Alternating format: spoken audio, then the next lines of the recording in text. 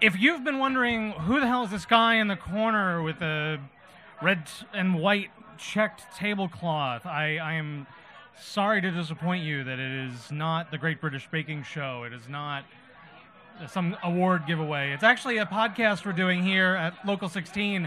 My name is Jared Rizzi, and this is At the Table. Third round of DNC primary debates for president have come forward. They are over and done with. What I loved about ABC tonight and absolutely hated about CNN last time, CNN promised a 2-hour debate and gave us a 2.5-hour debate. ABC tonight promised us a 3-hour debate and gave us a 2.5-hour debate. And so in the spirit of over-promising, or scratch that, reverse it, under-promising and over-delivering, I am going to try to do a little bit of that. So aside from the good food and the good company here at Local 16, all I can say is that there was something else that I thought we cut through. And that is, I thought the people who needed to speak tonight got their message through. And I thought Liz Warren, Senator Warren, did an excellent job at that. I actually thought Senator Sanders, who is always consistent, managed to do a very good job of that as well. And the people who, in the supporting roles, in the kind of the wings of the debate tonight, made themselves heard in a way that was constructive. You know, I made a lot of comments before the debate about the lack of utility of having someone like Senator Amy Klobuchar present, but even she was making excellent points throughout the night that I think her presence, without her tonight, it would have been worse off. So I think the 10 people that we had there tonight, certainly we could have done without John Delaney and Marianne Williamson and a few other people, Tulsi Gabbard, et cetera, et cetera. But I do think that what we heard tonight was a little bit different in the sense that the supporting characters played their role well, and we actually heard some useful points out of them, and the front runners differentiated themselves in a way that was helpful. Let me start with what people are saying front runner, and that certainly is true, but I think that if you have 100% name recognition and only 25 to 30% of the people like Joe Biden, you are actually suffering from a lack of support, not a glut of support. And in that universe, I'm going to say that I thought Biden did a very good job tonight of differentiating himself from the progressives in a way that got some reaction in the room and probably reinforced him as the last white man standing when 6 of them or so had been eliminated from the lineup in the last few weeks. The thing that he did, I think, most notably was hold his own as he was being buffeted at the beginning of the debate from Warren and Sanders, and then later on in the debate he got a few clean blows from former Secretary of HUD Castro. And again, I just think that what we saw from him tonight was a clarifying message. If you're looking for someone who is going to give lip service to the Obama era and not do much to change it, I think Joe Biden is going to do that. He certainly didn't have any answers, I don't think, any substantive meaningful answers when it comes to some of the big questions about, hey, and he got these directly, which I was grateful for the ABC moderators, these direct questions about, what are you going to do differently than during the Obama era when you didn't get X done then? For example, on gun control, for example, on judges, a number of other issues where Biden just wasn't able to come up with a clarifying answer. But again, differentiating himself in the field by positing a more moderate path and arguing for it. He certainly did a better job at that than, for example, Klobuchar or a few of the other people who strove for that mantle, and certainly better than the other 10 candidates, many of whom were trying for that lane, and that's a jargon word that's kind of useless, but that lane in the debates that we'd been hearing for the last few months. When it comes to Warren and Sanders, there was a lot of talk about whether there would be kind of any kind of back and forth between the two of them. I did not hear that in a way that was significant. I did hear them backing each other up in a number of ways. For example, again, going back to Joe Biden, in a way that was on healthcare, for example, talking about, hey, you're not talking about losing something with Medicare for all, you're talking about gaining something, which is the cheapest rate possible on some of these health insurance policies. Talking about, for example, the naivete that Biden brings when dealing with congressional Republicans. Again, Warren and Sanders were had each other's back in a significant way, and one that reinforced their mutual message. There were some differentiating differentiation. I think, Sanders is always going to appeal to that more bombastic style. I was talking about this before the debate. It's fascinating to me that for those who are less interested in following politics as a regular daily event, as something as part of their regular lives, Sanders is a much bigger presence in those for those voters. He is someone who gets a lot of support from people who aren't as plugged in daily. Warren, on the other hand, is the favorite among those who are following politics very closely. That from some polls that have been released in the last few days and weeks. Again, trying to capture who are the people who are going to make this this primary more interesting, and again, who are going to not just vote in these primaries once we're still months away from the first caucuses and primaries, but who are going to continue to shape the opinions in the next few months. And for what it's worth, that might include me having this conversation with you, talking about who's interesting or not. I mean, I certainly have my favorites, but I'm not really trying. I'm not a mover of influence. I'm not an influencer by any stretch of the imagination. Maybe in the world of like meatball-related content, I could be an influencer, but I don't think in any other sense. Here are some people that I thought did well tonight, and my wife is going to yell at me because I keep harping up Pete Buttigieg, and she gets mad at me because she doesn't like him very much, and she thinks that I only like him because I'm a Notre Dame guy, and his dad taught at Notre Dame, and I knew his dad as a professor there. That is not the only reason why I like him.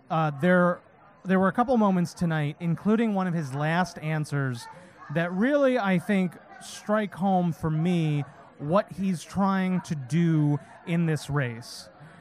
The last question, and ABC kind of lied to us. They said they weren't going to have a closing statement, but what they did do was a final question that was very much closing statement-esque, and they asked candidates about their greatest setback or regret. I mean, it was essentially the what's your biggest weakness question of the interview process.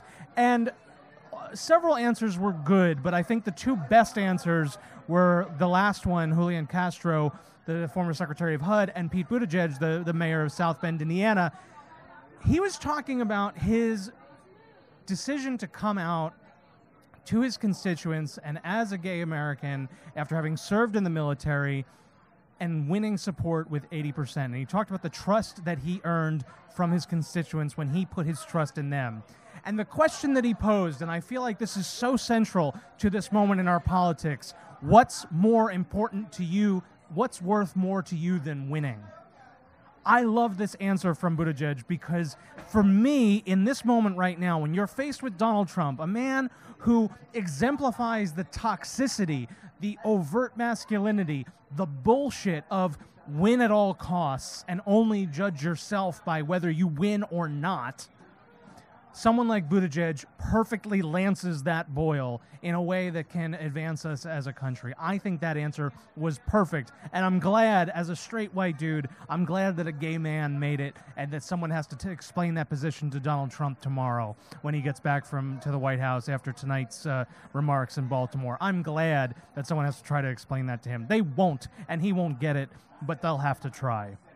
The other answer that I thought was fantastic, again on this last question, Castro gave this example of him in his first job, his first big job around the year 2000 in city council, and how he had a client that wanted this golf course. And again, what a great contrast to the golf course owning president that we have right now. And he said that he left his job as a lawyer and kept his $1,000 a year job on the city council because he knew that he had to do what was right. And he was glad that in this test, in this moment, he had the opportunity to pass that. And he said that this president, Donald Trump, has failed the test. It reminded me of something that President Barack Obama used to say all the time, which is that presidency, the power of the presidency, does not change who you are. It reveals who you are. And these candidates have been revealed in these last few months. Whatever you can say about the utility of these debates and the nonsense questions and the back and forth and the short answers, we have learned more about them and their character in these last few months. And Donald Trump still exists primarily to obscure his character, to obscure his finances his true self, everything about himself that he clearly hates because of his narcissistic personality disorder and the problems that he faces with that. But everything there. And these candidates, again, what I saw tonight, I did not love every idea that I saw tonight, but what I did love was seeing 10 candidates on the stage who all had the strength of character to do good things and present those ideas in an intellectually consistent way.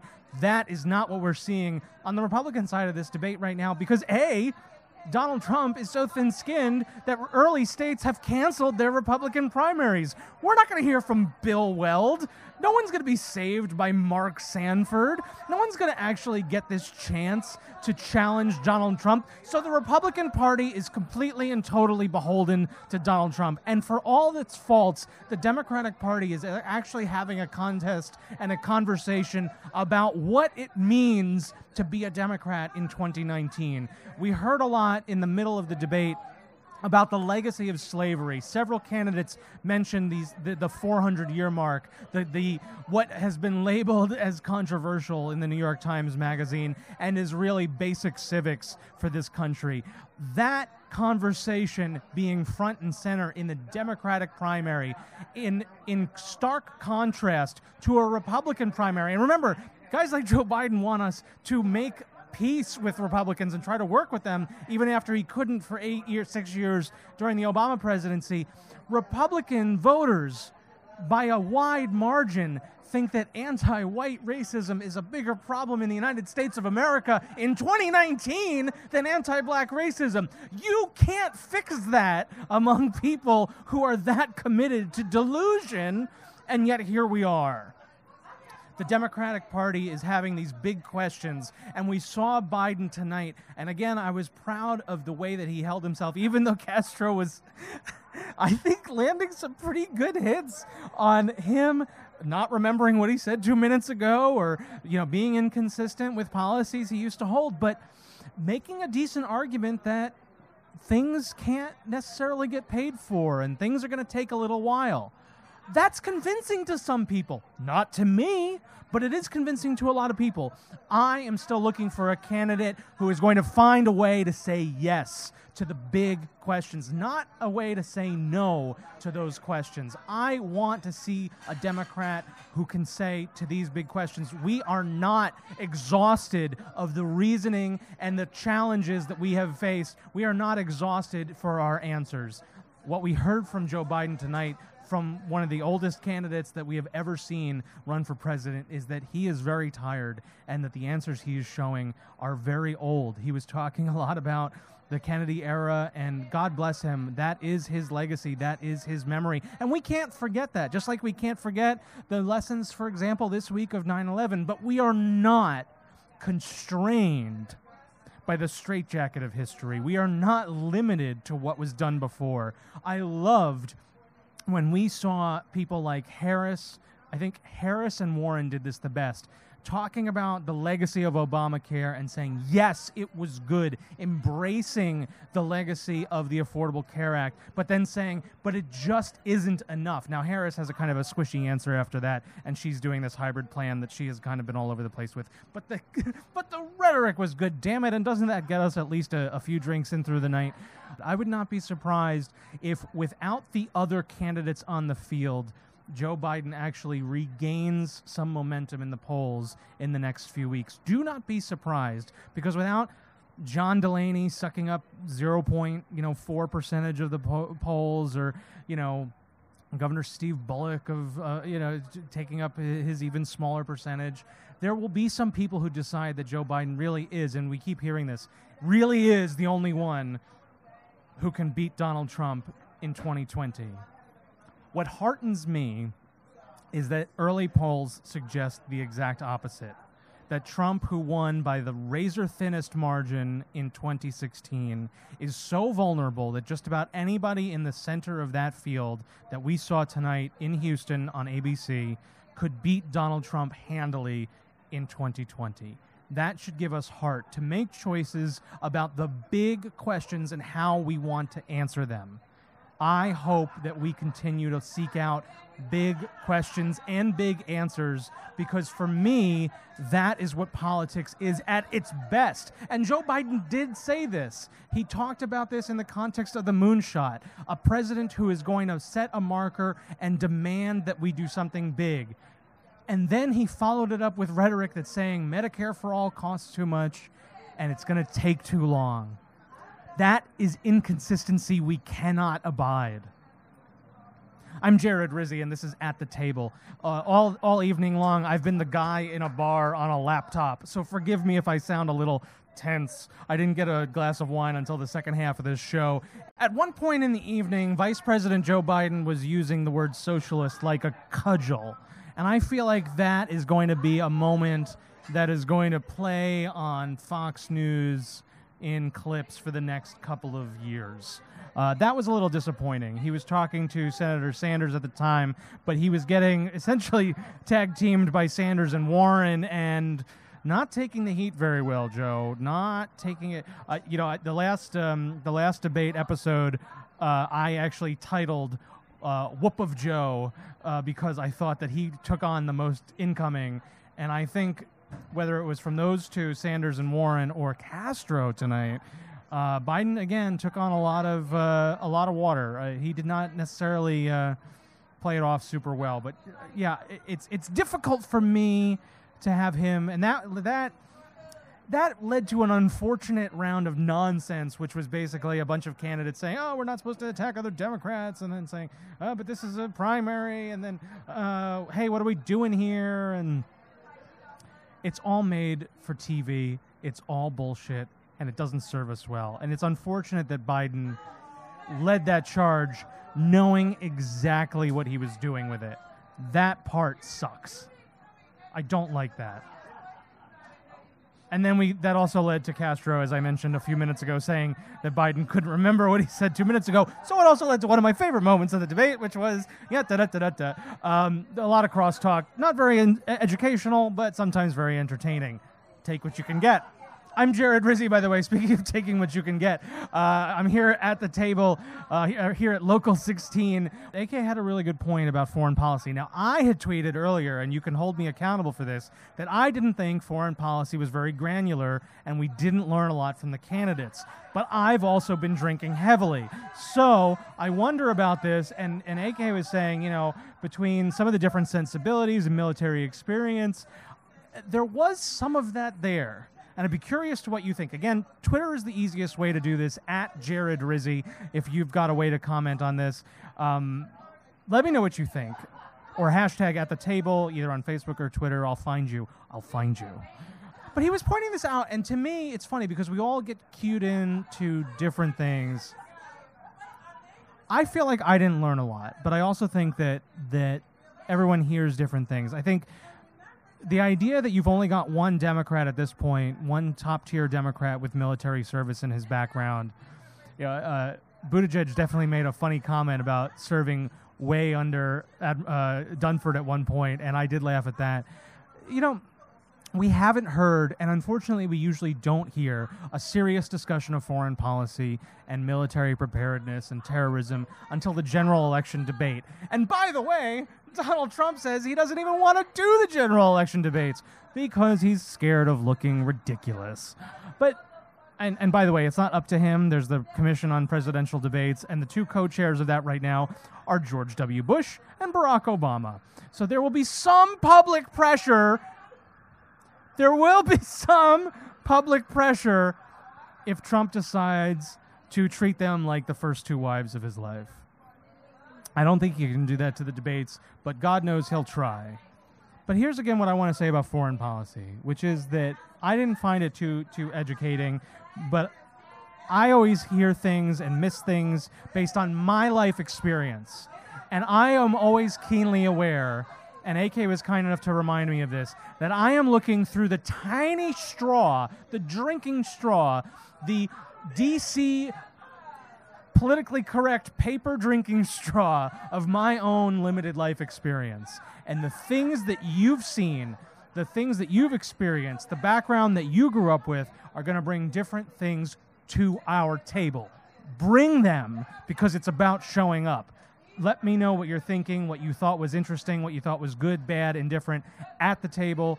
Bring it to me. Again, on Twitter's the easiest way. The other way to do it, if you're liking and subscribing and listening to the podcast, please leave a review. And if you happen to be of the means and inclination where you want to throw a couple bucks our way, the Patreon is the best way to do that. There are several different tiers of contributing, and at the highest ones, I will be doing things for you that I would not even do for some of my closest friends. And you will actually have to look up the link to find out what I'm talking about. Patreon.com/Jared Rizzi is the easiest way to learn about some of the things that I try to make available there. But more importantly, to try to make this conversation possible, it is something that brings me a lot of joy. I hope it brings you a little bit of joy. I certainly hope that in a world of politics that constantly feels like an overwhelming fire hose of horseshit in your face every day, that I can be the temporary nanosecond of the hose shutting off before it comes back at you full blast again. And that's where I will leave you tonight. Again, I'm Jared Rizzi. This is At the Table. My thanks to everyone who's made this possible tonight. Again, A.K. Adams, Aman Ayub, who's been giving us this space tonight, everybody at Local 16, and frankly, you for listening, for subscribing, for reviewing, and if you can, supporting the Patreon. It really means a lot to me. Nothing is more valuable than the time we spend together. Listening with your ears is already an amazing gift. But if you believe in this concept, if you believe in it the way I do, I really hope that you can give a little bit more, whether that's just liking, subscribing, telling somebody about it, or even a little bit more than that. Again, thank you for the ear time. Thank you for the time that I get to spend inside your head. It means the world to me, and you probably don't even know how much it means.